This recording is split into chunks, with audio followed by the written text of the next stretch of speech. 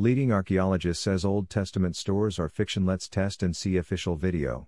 This man lacks. Listening to the leading archaeologist. The flood story is originally Sumerian. Not Hebrew Israelite. No Noah and 3 sons in the original Sumerian story. Debate that. I say Greeks invented a Noah. What's a Hebrew Israelite? The ancient Sumerians, the black-headed ones, lived in the southern part of what is now Iraq. The heartland of Sumer lay between the Euphrates and Tigris rivers, in what the Greeks later called Mesopotamia. So the statement, the flood story is originally Sumerian, later called Mesopotamia, not a Hebrew Israelite story, shall be addressed. Often when people think of Mesopotamia they think of the land in southern Iraq where the city of Babylon existed, but we need to remember that Mesopotamia extends right up to the area in southern Turkey between the source of the rivers near Lake Van. The first mention of the land of Mesopotamia in the Bible is found in the account of the Garden of Eden where God created the first human beings, Adam and Eve. In Genesis 2:10 we read, "Now a river went out of Eden to water the garden, and from there it parted and became 4 riverheads." The verses after give the names of the rivers as the Pishon, Gihon, Tigris and Euphrates rivers. Now since the Tigris and the Euphrates have their sources in the mountainous region of southern Turkey, it is usually assumed by theologians today that the Garden of Eden is located in that same area. Where rivers came together, or a river intersected with a larger river, this juncture was called the head of the river that joined the other. The word head did not describe the source, the beginning, of a river, but it signified a place where it intersected with another river or flowed into the ocean, solving the riddle of Noah's flood.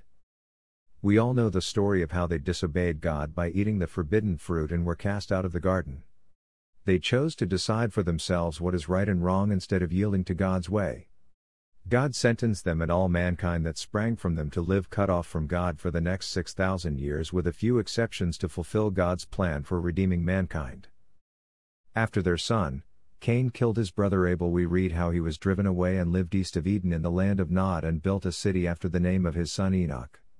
This city was east of the Tigris River, probably in the ancient land of Elam in southern Iran.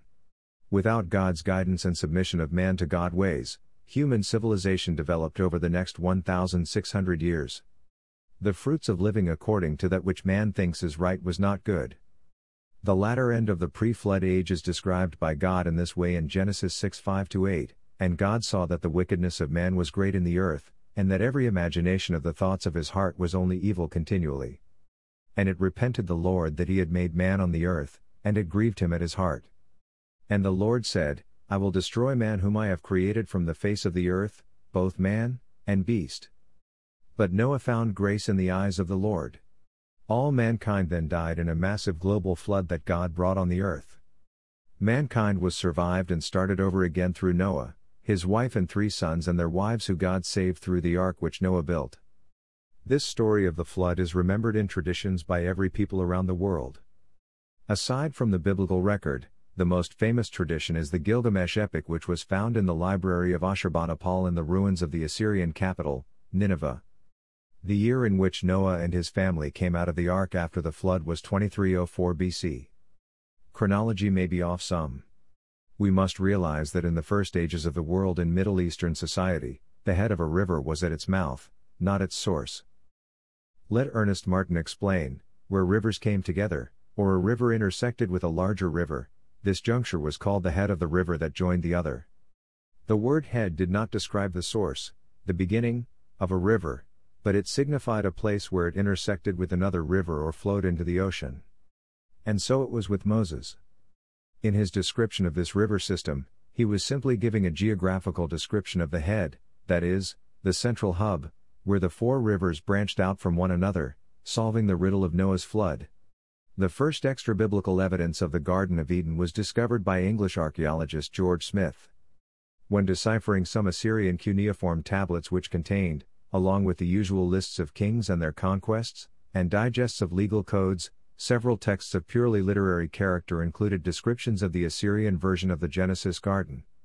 As Smith continued translating the hoard of clay tablets he had unearthed in the library of Ashurbanipal at Nineveh, he soon realized that the Assyrian texts were based on an earlier non-biblical literary model, and that the idea of the Garden of Eden, even the word Eden itself was originally Sumerian.